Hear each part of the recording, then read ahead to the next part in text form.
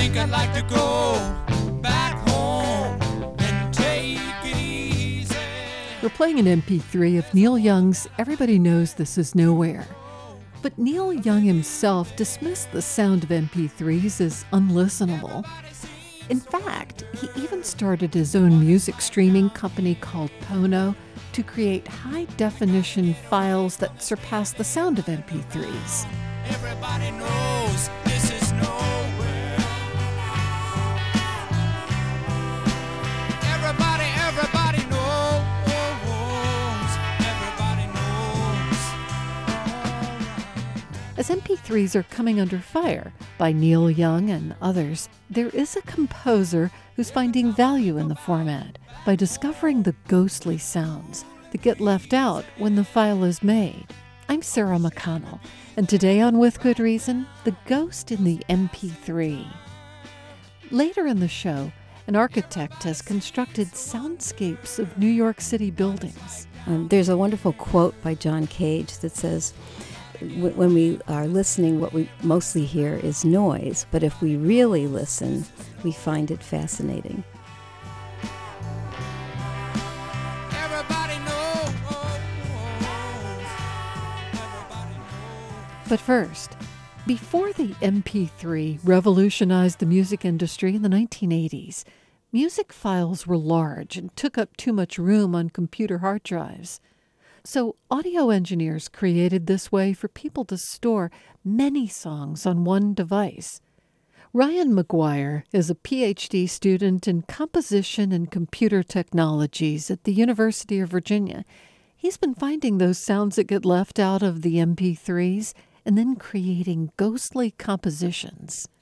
Ryan, your project is called The Ghost in the MP3, and I didn't fully appreciate it until I listened to what you had made of a song from a while back that's now known as the mother of the MP3.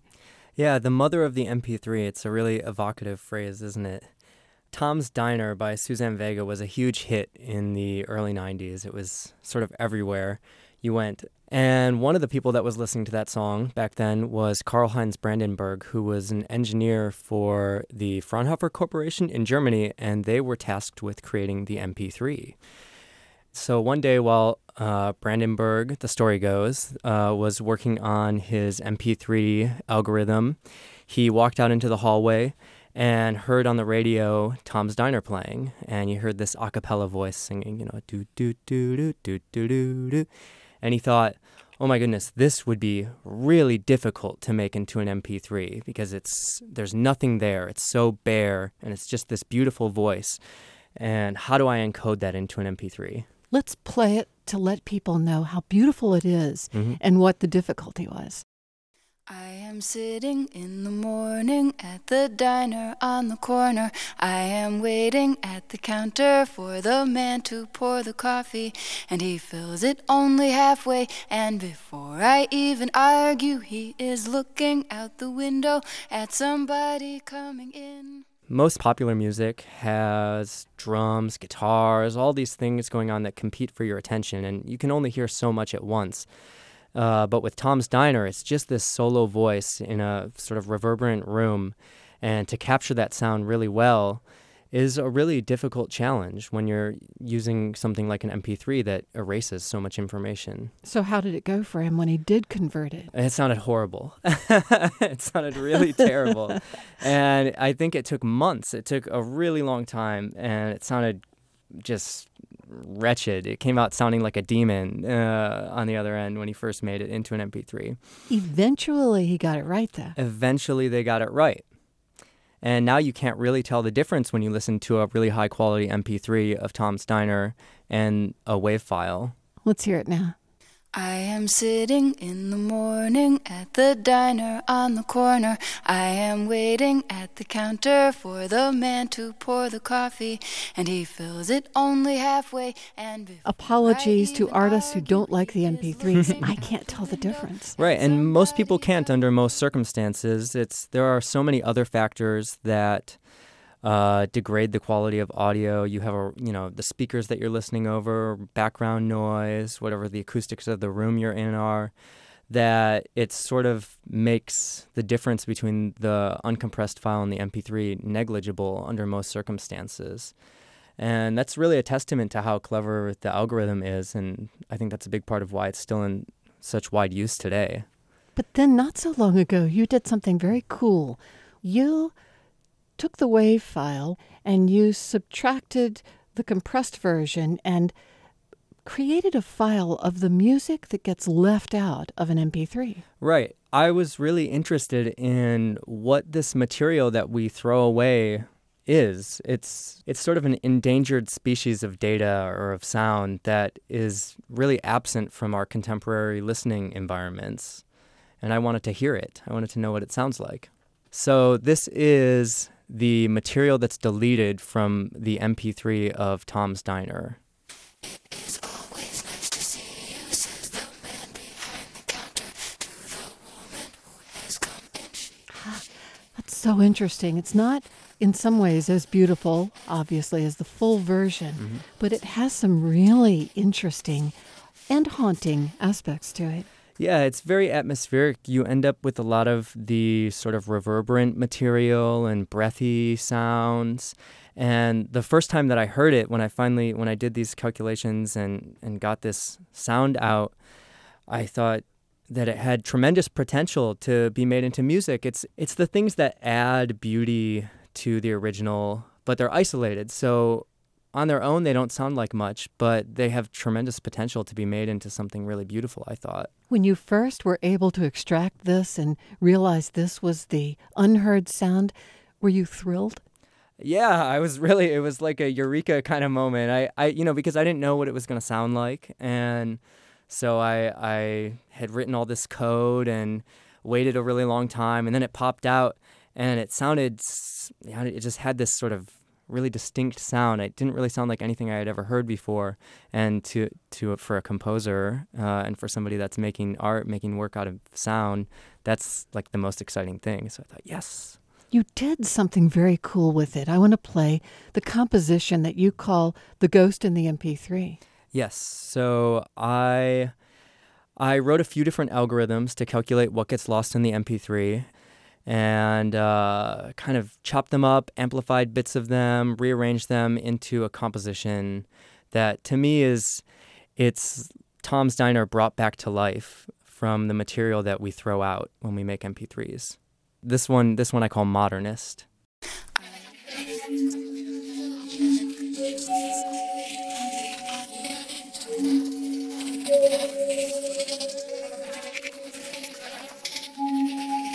Oh, that is so nice.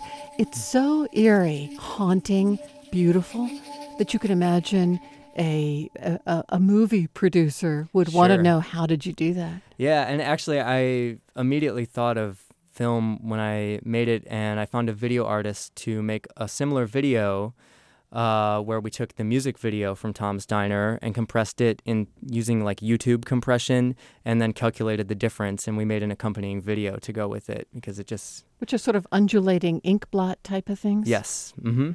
You did this also with not just the mother of the MP3, as you call Tom's Diner, but with some other pieces that were early on test cases for converting music to MP3 form.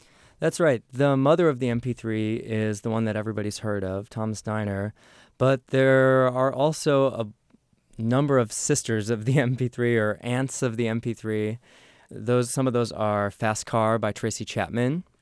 And we've got Haydn Trumpet Concerto and a recording by Ornette Coleman, sort of a snippet of one of his solos, and a test recording of Castanets. And there are a few others. But these ones were also used to test the MP3 early on and are a little bit less famous in sort of pop culture history. And what are some of the stories about how each song came out when they initially tried to make the MP3? Well, Fast Car presents its own challenges. For example, this song has a full band, so it's got percussion, drums, guitar, voice, and percussion in particular is notoriously difficult to encode into MP3.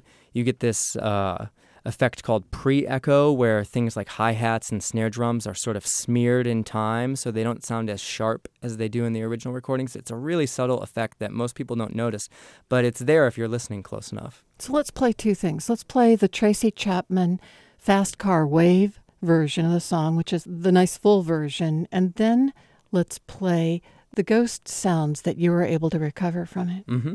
Okay, here's the good version. I remember when we were driving in your car. Speed so fast, I felt like I was drunk.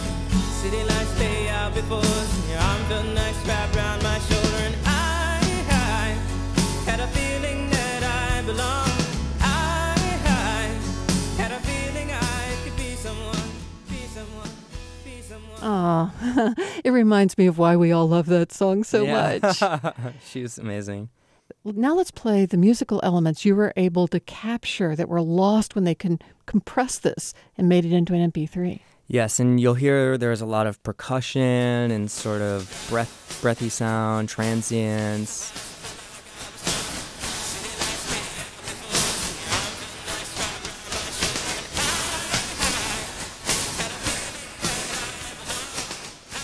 I hear that, and it's fun to listen to it. It doesn't sound beautiful to me. Yeah, by itself, I think it's like the dressing on a salad, and it makes the salad amazing, but by itself, you wouldn't want to just eat dressing on its own. But it has a lot of potential. So what was the aha moment for you when you thought, I'm going to look into the ghost behind this MP3? Well, I was learning a lot about the history of recorded sound, and I was really curious what kind of music you could make out of MP3s. Like, what is the thing about MP3s that's unique, that's different than all of these other previous formats? And I was talking to one of my teachers one night after our class. Our whole class went out to this pub up in New Hampshire. And so we're sitting there in this noisy pub, and I'm kind of explaining my idea to her about how I'm going to make really low-quality MP3s and make music out of it. And she said, "Oh, I misunderstood," over the loud music in the pub. She's like, "Oh, I thought you said you were going to make something out of the material that's deleted from the MP3s." And I just kind of froze. I said, "No, but that is what I should be doing. That's a really good idea, Tara." Tara Rogers gets credit for sort of mishearing my terrible idea as a really good idea. And then I said, I should do that. And she said, yes, you should. And so she sort of encouraged me to pursue this project. And then, a year later and a lot of work later, it's sort of become this whole avenue of research. When you first posted your Ghost in the MP3 online and it went to SoundCloud, you got so much fan mail from people. Well, it was really interesting. It was up for a number of months before it sort of went viral. And then all of a sudden, like one day, I think it was on Valentine's Day, actually, like 500,000 people watched this video, and I said, oh my goodness, what's happening? And shortly thereafter, I got a really interesting email from the recording engineer that recorded the mother of the MP3, that recorded Tom's Diner. So he was actually in the studio, when that recording was made, and he was the one responsible for, setting up the microphones and running the recording session. And so he emailed me and said, hey, I think this project that you're doing is really fascinating. I've always, been really interested in this sort of mythology of how this song became known as the mother of the MP3, and I've always preferred the original version. And he sent me all the specs of how it was recorded and said, this is the microphone that we use, and these are this was the tape reel-to-reel machine that we used, and anyways, just good work, keep it up, or something. And I said, all right. And so then we had a little bit of an exchange, and so that was really interesting. That was probably one of the best ones. Ooh, the reel-to-reel version. You need to get your hands. I would love to hear it. I know I should really email him next time I'm in New York and say, hey, could I come here? What's next for you? Well, I'm making an entire album out of this material using these sort of the ants of the MP3 and all the other, Fast Car and the Haydn Trumpet Concerto. And actually, I've been thinking about applying for a Fulbright to go to Vienna, and where Haydn is from, and studying with a composer there and sort of getting deeper involved with this idea of what is lost from digitization and, what's the essence of music and what's, in a room. I'd like to go hear some of these spaces where this music is performed live. And so it's sort of becoming this whole avenue of research for me. Ryan, this is wonderful.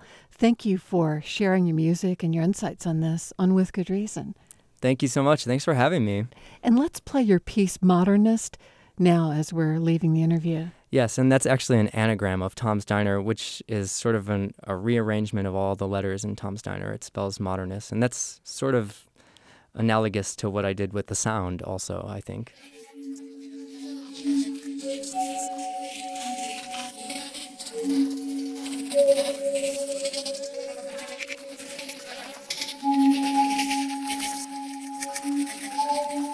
Ryan McGuire is a PhD student in composition and computer technologies at the University of Virginia.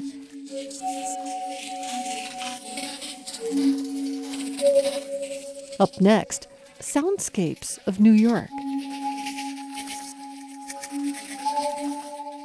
From early morning garbage trucks to the creaking of buildings, there is a rich sonic landscape that defines New York City. Karen Van Langen is a professor of architecture at the University of Virginia and an expert in the field of soundscape architecture. She's been collecting the sounds of buildings in the city and has collaborated with visual artist Jim Welty on an exhibition featuring her recordings and his animation. Karen, you've become an expert in something called soundscape architecture. What is that? Soundscape architecture is an awareness we are trying to develop to allow people to discover the soundscapes that we all live with, but by and large ignore. And we ignore them in part because we're simply not paying attention, or we have earphones on, or we're paying attention to our iPhones. And it's really a way of getting the public to rediscover the sonic environment that we live in. You recently had an exhibit in New York on some of the sounds of the buildings, the public buildings that you'd recorded there. Why New York? Well, New York is very familiar to me. I lived in New York for 30 years, so I know these buildings very, very well. And one of my ways of getting into this whole area was that I was very sensitive personally to the sounds of some of these spaces. For example, I can't imagine Grand Central Station without hearing it. It has a huge oceanic sound, and it's such a comforting space to be in, altogether different than arriving at Penn Station, for example, which is chaotic and uncomfortable. Let's play it. Let's play the soundscape you brought with you from Grand Central Station. Okay.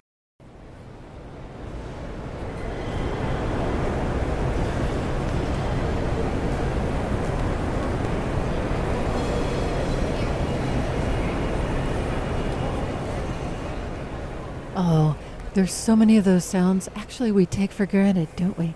It's true, and it's so rich when you begin to listen to it. There's a wonderful quote by John Cage that says, when we are listening, what we mostly hear is noise, but if we really listen, we find it fascinating. And that's really the example here, to just stand in space and listen very, very attentively to all the layers of sounds, of nature, of people, of events. It's incredible. I remember being someplace with my mother not so long ago where she stopped and she said, "Oh, I remember that sound from when I was a girl," and it was something to do with the low chatter of voices on the steamboat platform. So it's the idea that sounds are emotional to us because it depends on what we associate them with. It's true, deeply emotional. If you were to ask someone about the sounds of their house growing up, you'd be really surprised at how many people can recall very specific sounds about the houses that they grew up in. You also have, I think, what is your favorite building, not just Grand Central, but the Library of New York. Oh, the Library of New York is so deeply emotional and personal to me because I studied a lot in that building as a young architect. In fact, I studied for my architectural licensing exam there. So let's play the sound that you have from the New York Public Library. Which room is this? This is the main Rose Reading Room, and it is, just to give you a sense of scale, it's the size of a football field. Oh, gosh. It's one of the largest interior spaces in America, and it's almost 2 blocks long, and it is enormously impressive as a space.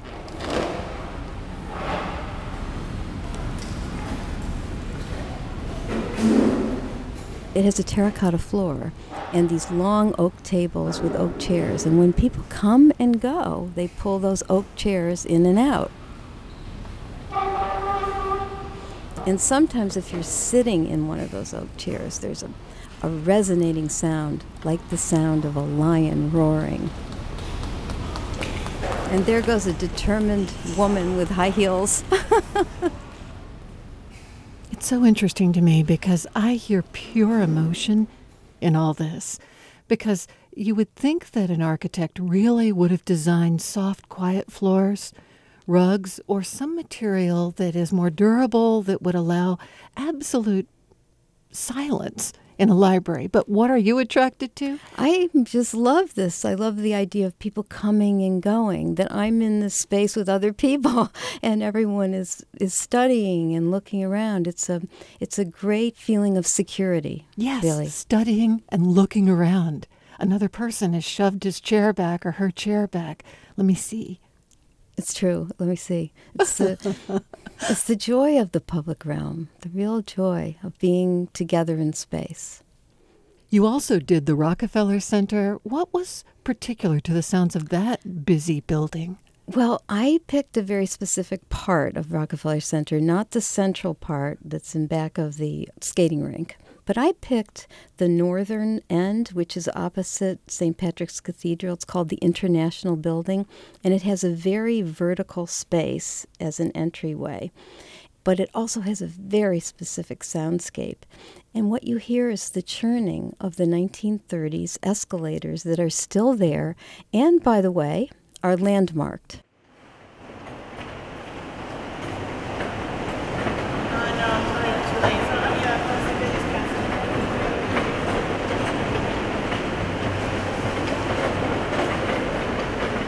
Can you hear the ch-ch, ch-ch, ch-ch?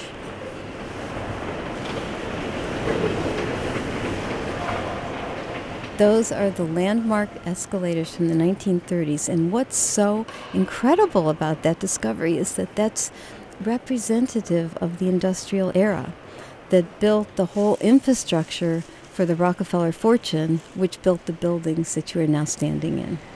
I just love your appreciation for the humanity that is evident in the sounds in these buildings. Surely you, when you were starting out to be a young architect, did not think of recording sounds inside buildings. Not at all. Not at all. It wasn't part of my purview. And also, architecture is largely a visual field. So I worked very much on honing my visual skills. When I was the chair of architecture at Parsons, Gene Gardner, who was a very legendary professor there, introduced people to architecture through the multiple senses. And she invited a person named David Hikes, the founder of the Harmonic Choir, to come and talk to our students. That was a pivotal moment for me, really, really strong, because he does overtone chanting, and he could show how the overtone chanting would change from one space to another. And that was very, very pivotal for me, that particular time. You also recorded sounds of the Guggenheim. What were the circumstances for that? Well, in this particular recording, I was recording an exhibition that was at the Guggenheim at the time called the Gutai Artists. And they were artists that were practicing in Japan after World War II. And those artists were trying to bring joy, specifically the wonder of life, back into existence for people who had just come through a terrible war, a terrible bomb. And so there was so much in that exhibition, both to look at, like huge hanging glass volumes of colored water, for example, that were meant to make people happy and re-engaging back into life. So what happened in this particular set of recordings that I did is there was a boy, he must have been no older than 1.5 or 2 years, and he kept screaming, but not screaming from wanting something, not screaming because he was angry. These were screams of joy. So they matched completely the mission of the Gutai artists. And I didn't put that together until later on. I kept trying to do the recording without the screams. Then I came back and I was speaking with my partner, Jim Welty, who said, but that's the essence of the entire recording, and they're beautiful.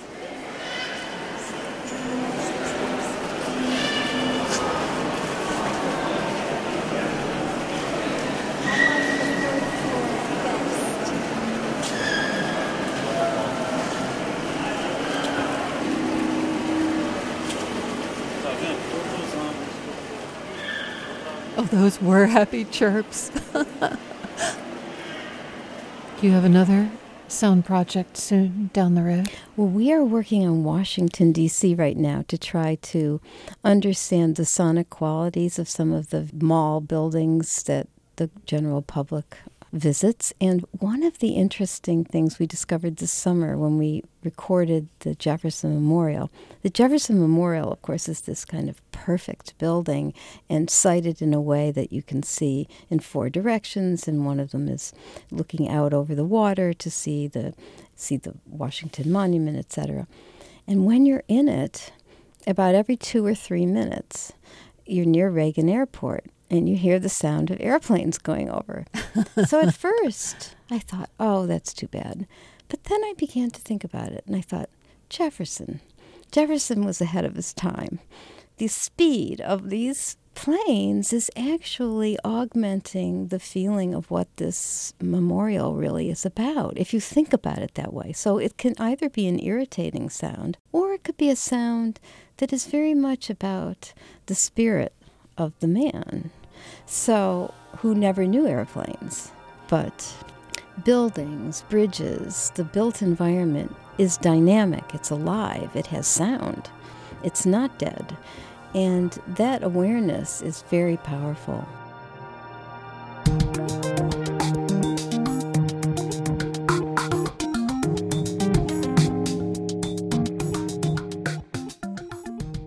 Karen Van Langen is a professor of architecture at the University of Virginia. This is With Good Reason. We'll be right back.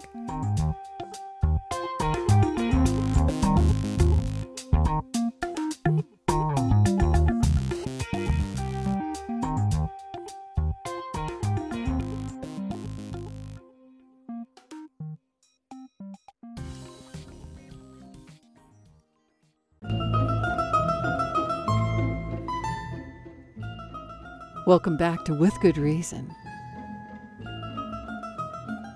In 1909, the great Russian novelist Leo Tolstoy was recorded reading from his last major work, Wise Thoughts for Every Day. Therefore, the question whether thou hast done what thou shouldst have done is of immense importance, for the only meaning of thy life is in doing in this short term those. That's Tolstoy. You can't understand a word he says. You probably didn't even realize he's speaking English in that clip. Over time, this recording has lost almost all meaning. But it's clear Tolstoy's written words ring just as true now as they did in 1865. At 1,000 plus pages, Leo Tolstoy's War and Peace is an intimidating novel. But University of Virginia professor Andrew Kaufman says it's worth the patience. Kaufman sat down with Good Reason associate producer Kelly Libby to discuss his book, Give War and Peace a Chance, Tolstoy and Wisdom for Troubled Times. You've described your relationship with Tolstoy as a love affair. I have. It's been one of the longest relationships of my life. There's something about Tolstoy that keeps bringing me back to his fiction. When I read War and Peace, I feel better about being a human being. When was War and Peace first published? So War and Peace first started coming out in publication form in 1865, and it actually was published in installments in one of the famous literary journals of the time called The Russian Messenger. Was it an instant success? No, it wasn't. Because it was published in installment form, readers were only getting the first part of the novel. They didn't know where it was going to go. Tolstoy didn't know where it was going to go. And people were scratching their heads. They couldn't figure out what this book was because it didn't quite fit any of the genres that they were familiar with. It wasn't exactly a historical novel. It had elements of a family chronicle, but it wasn't a family chronicle. And so part of the genius and the challenge of the book that people didn't immediately appreciate is that it's of its own kind. It is a book about life in the broadest sense, and life does not fit into nice, neat genres, Tolstoy believed. The subtitle of your book is Tolstoy and Wisdom for Troubled Times. Was there trouble in Russia at the time Tolstoy wrote War and Peace? Yes, there's often trouble everywhere, which is part of the universality of the whole theme of troubled times. But in the 1860s, when he was working on War and Peace, that was a particularly difficult era because of the great reforms of Alexander II in the early 1860s, which basically reformed all aspects of Russian society. And so it was an incredibly divisive culture where you had the conservatives arguing that the way forward is a return to the past. The progressives and the liberals arguing, no, we need to march more quickly into modernity and catch up with Europe. And so Tolstoy wanted to understand the roots of all of this divisiveness.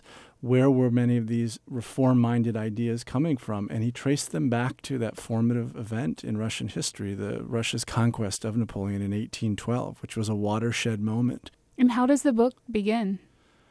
Well, first thing that's interesting is the book begins in French. Russia's great national epic opens in French. Why? Because French was the language of the aristocracy. It was the language of cultured people. And throughout this novel, Tolstoy wants to capture the reality, the social reality of the time, which was a culture that was very obsessed by all things French. They wanted to emulate France. Napoleon was considered by many a hero. And here, the French are now the enemy. So Tolstoy is sort of turning the tables, where this country that Russia has tried to emulate for so long is now the country that they are at war with. And it forces them to recognize that that Russians too have a unique national tradition that they need to respect. Your book, Give War and Peace a Chance, is organized by topics. These are just some of them: rupture, success, love, family, courage. Could you share with me some of the wisdom of Tolstoy in some of the chapters in your book? Sure. Why don't we talk about success? And success is a topic that Tolstoy was obsessed with.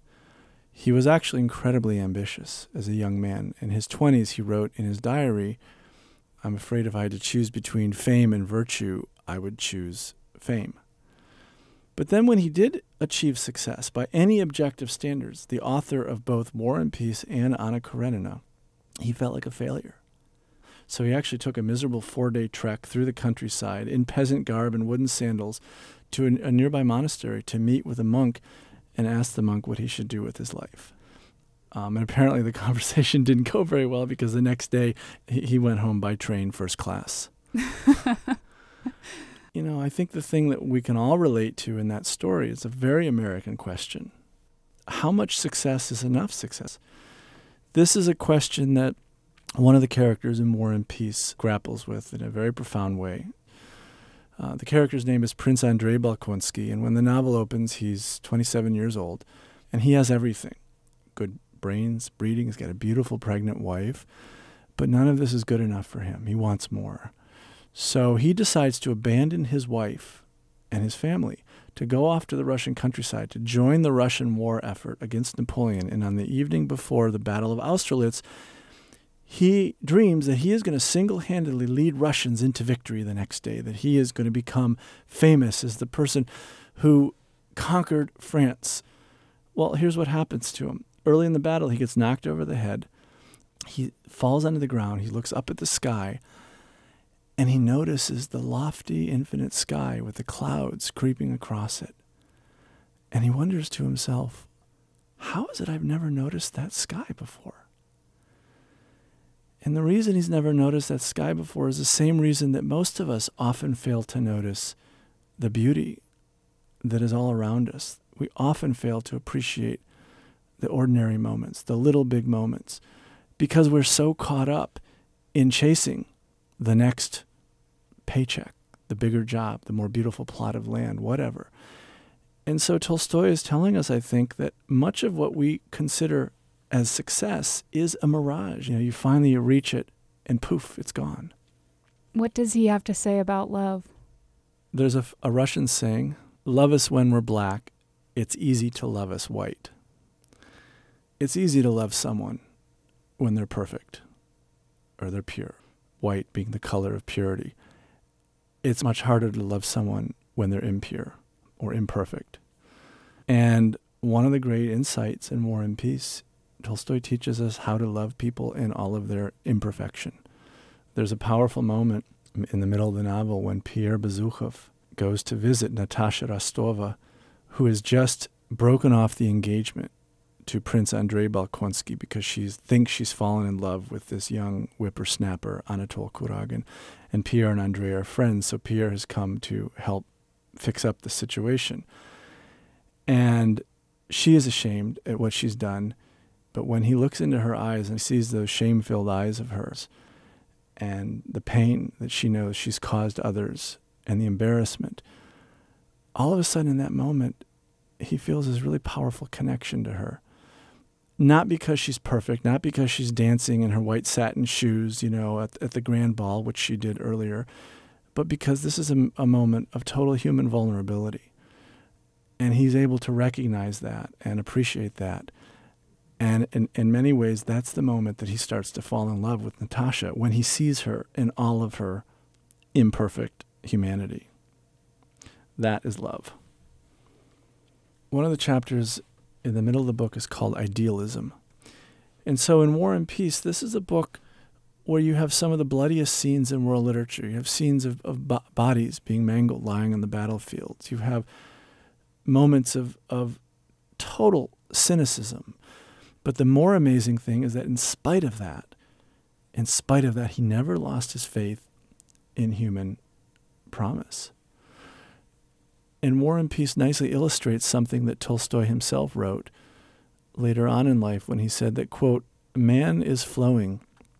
In him there are all possibilities. He was stupid, now he is clever. He was evil, now he is good, and the other way around. And this is the greatness of man. War and Peace is a book that reminds us not only who we are, but also who we can become. And it's an idealism that has inspired readers the world over, including people like Nelson Mandela, who was given a copy of War and Peace when he was incarcerated at Robben Island. And he would later say it was his favorite novel, and that War and Peace helped him to develop a much more humane and effective leadership style. You also have a chapter called Truth. What did Tolstoy mean by truth? It's a dangerous word. So when Tolstoy says the hero of my tale is truth, the message he's communicating is not his truth or my truth or your truth or the conservatives or the liberals or the Jews or the Muslims or the Hindus, but the truth about our shared humanity. There's nearly 600 characters in this book, and every one of the characters is unique and distinct in his or her own way, but there's something that unites all of them. And it is these human experiences. And this is one of the fundamental messages of War and Peace, which is what makes it such a universal book. And one of the other insights that Tolstoy has in War and Peace that it is often suffering that helps to bring people together. Natasha Rostova learns that in a very personal way. She is mourning the loss of someone very dear to her, but she's doing so in a very self-absorbed way. And then all of a sudden, her family gets the news that one of Natasha's brothers has just been killed in battle. And all of a sudden, Natasha notices her mother shrieking in a way that she's never seen before. She notices her father stumbling with grief. She's awakened into this new discovery that her suffering is not hers alone, that this is a universal human experience, and all of a sudden the child becomes the adult. That's one of the great insights of War and Peace. The truth is always bigger than any one of us. There's an inspiring passage from Tolstoy in the introduction to your book. It's his philosophy as an artist. Would you read that passage? I don't need to read it. I dream it. Okay. I know it by heart. In 1865, when Tolstoy was working on War and Peace, he received a letter from a novelist asking for honest feedback about his novel. And Tolstoy didn't like it because he thought the writer was trying too hard to be topical. He said, quote, "The goal of an artist is not to solve a question irrefutably, but to force people to love life in all of its countless, inexhaustible manifestations. If I were told that I could write a work of art in which I would definitively resolve all of the social questions of today, I wouldn't spend 2 hours on such a work. But if I knew that what I write today would be read by the children of today in 20 years and that they would laugh and weep and fall in love with life because of it, then I would dedicate all of my life and all of my time to such a work." That was Andrew Kaufman, a professor of Slavic language and literature at the University of Virginia, interviewed by, with good reason, associate producer Kelly Libby. Andrew Kaufman's book is Give War and Peace a Chance, Tolstoy and Wisdom for Troubled Times. Coming up next, are there actual history lessons to be learned from Disney's Pocahontas?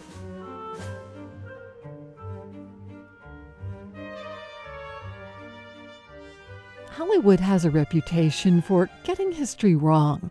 Pocahontas, for example, was never in love with John Smith. My next guest, Jeffrey McClurkin, is a professor at the University of Mary Washington. He was also named a 2014 Outstanding Professor of the Year by the State Council of Higher Education for Virginia.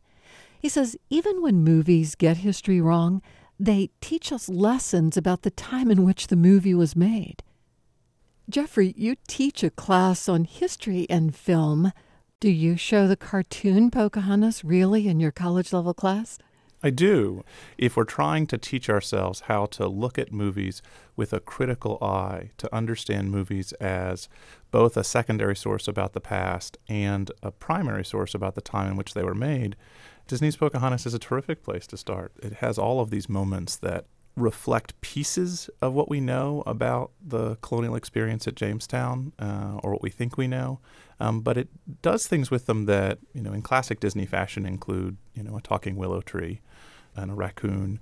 But it also has these conversations between John Smith and Pocahontas where they are trying to understand each other. And there's a great clip of that I think we can play now. It's all right. It's just a handshake. Here, let me show you. Nothing's happening. No, I need your hand first.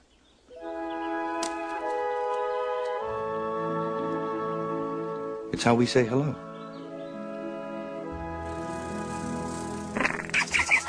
This is how we say hello. Wingapo. Wingapo. And how we say goodbye. Anna. I like hello better.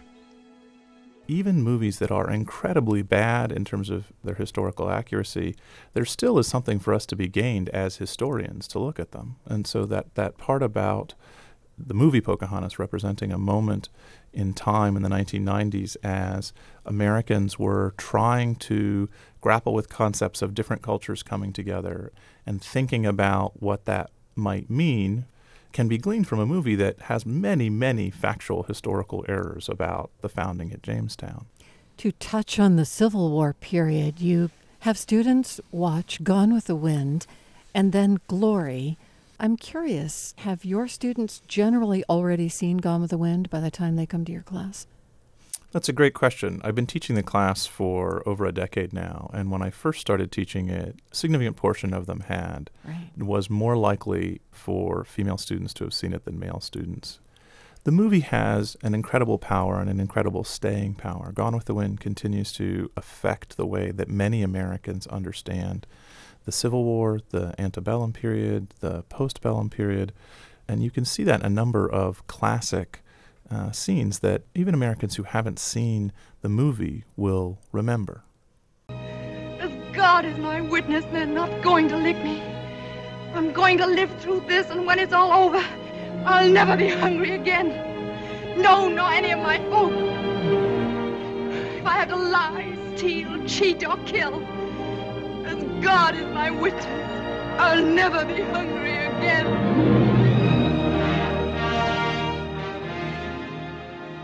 That notion of never going hungry again resonates with people even today. But also, it was a way at getting at the utter devastation of these former princes of the South, right? Right, and that leads into part of the problem of the film, that it perpetuates a myth about the lost cause or about the way that the sort of Moonlight and Magnolias pre-Civil War South supposedly was. It certainly romanticizes it. The movie manages to capture a lot of the struggle of Southern whites in the post-war period, but it does so really at the expense of the experiences of Southern blacks. By contrast, Glory is a movie that does provide a African-American perspective on the Civil War experience. Glory is the story of the 54th Massachusetts Regiment, which was the best known of the early African-American regiments in the Union Army during the Civil War. The great thing about Glory is that it represents the experiences of so many African-Americans who fought in the Civil War on the side of the Union. I don't know the next film in your series, called My Darling Clementine from 1946. I do, however, remember Matewan as a powerful movie that changed my view of the coal mining wars. Sure. So Matewan is made by John Sayles. It's not very well known. It was financed on a very small amount of money, but it's got a wonderful cast of people, and it's about this incident, the Matewan massacre, that occurs in 1920s and 1930s West Virginia coal mining towns. You want to be treated like men? You want to be treated fair? Well, you ain't men to that coal company. Your equipment, like a shovel, a gondola car, a hunk of wood brace. They'll use you till you wear out or you break down or you're buried under a slate fall, and then they'll get a new one. The class moves on to The Best Years of Our Lives, which is a movie that's made in this amazing moment of time right after World War II has ended, and it's not really clear what's going to happen. We look back on World War II and we think of it in many ways through the lens of Vietnam. It's a good war. We see it as the greatest generation. It's a war we win, right? But Best Years of Our Lives looks at the experiences of 3 veterans returning home at a time when we didn't know that things were going to be quite as good afterwards. And so it's a remarkable snapshot of time. I know there are other films that you show, but do you think that if we took all of the films that illustrate some aspect of American history, that a complete stranger to America would have an incredible overview, in 24 hours? Wow, I hadn't thought of it that way, but to sort of think about someone not knowing anything about this and coming to it gets at the core of what the class is about, which is these movies are interpretations of a particular set of time periods, but they are themselves products of the time period in which they were made and the people who made them. One of the movies that we haven't talked about is Born on the 4th of July, which is the story of Vietnam veteran Ron Kovac's experiences in Vietnam and then becoming wounded and dealing with the realities of being paralyzed and a paralyzed veteran in the post-Vietnam period. Are you drunk again? Hey, Mom. He's drunk again. Eli, leave a drunk for a son. Leave that. You leave that alone. Give that to. You can't stay in this house. This is what you believe in, isn't it, Mom? This is what you believe in, but I don't. You can't stay in this house. I don't believe in him anymore. Go to bed, honey. Because he only had to spend 3 days up there. Me, I got to spend the rest of my life. I wish I were dead like him. You don't know what you're saying. That's the problem, Mom. I'm not dead. I got to live. I got to live and I got to roll around. I got to remind him of Vietnam. And you don't want to know. You don't want to see us. You want to hide us. Seriously, you can't drink in this house. They told us. Go fight! Go kill! Sergeant man, rain car! Yeah, scarlet! So Born on the 4th of July is reflective of the director Oliver Stone's perspective about the particular problems of post-Vietnam America. Isn't it scary when film directors do tackle a piece of history, because we as the consuming public have no way to influence the accuracy of the film? Yeah, it's absolutely terrifying to me as a historian, in part because I spend a great deal of time working with students to try to correct some of the notions that they come in with from having seen these movies. But it's even scarier because there's that entire audience that never come into a history classroom and never pick up a book to learn more about a particular subject. What's incredibly important for us as professors and scholars now is that we acknowledge that text is only one piece of the world of information. It is critical that we approach students where they are. We need to be sure that what we are doing is providing them with the tools to critically analyze not just texts, but also films and documentaries and websites and the entire range of media options and information options that they have now. If not, I think we cease to become relevant. Jeffrey McClurkin is a professor and special assistant to the provost for teaching technology and innovation at the University of Mary Washington. He was also named a recipient of the Virginia Outstanding Faculty Award. Major support for With Good Reason is provided by the law firm of McGuire Woods and by the University of Virginia Health System, connecting doctors and patients through telemedicine to deliver high-quality care throughout Virginia, the U.S., and the world. uvahealth.com. Support also comes from Smithfield, a global food company committed to providing food in a responsible way, so consumers can share meals and memories with family and friends. Smithfieldfoods.com. With Good Reason is produced in Charlottesville by Virginia Humanities. Our production team is Allison Quantz, Elliot Majerzik, Kelly Libby, Cass Adair, and Allison Byrne. Jeannie Palin handles listener services. Our production assistant is Georgiana Reed, and our intern is Emily Hayes. For the podcast, go to withgoodreasonradio.org. I'm Sarah McConnell. Thanks for listening.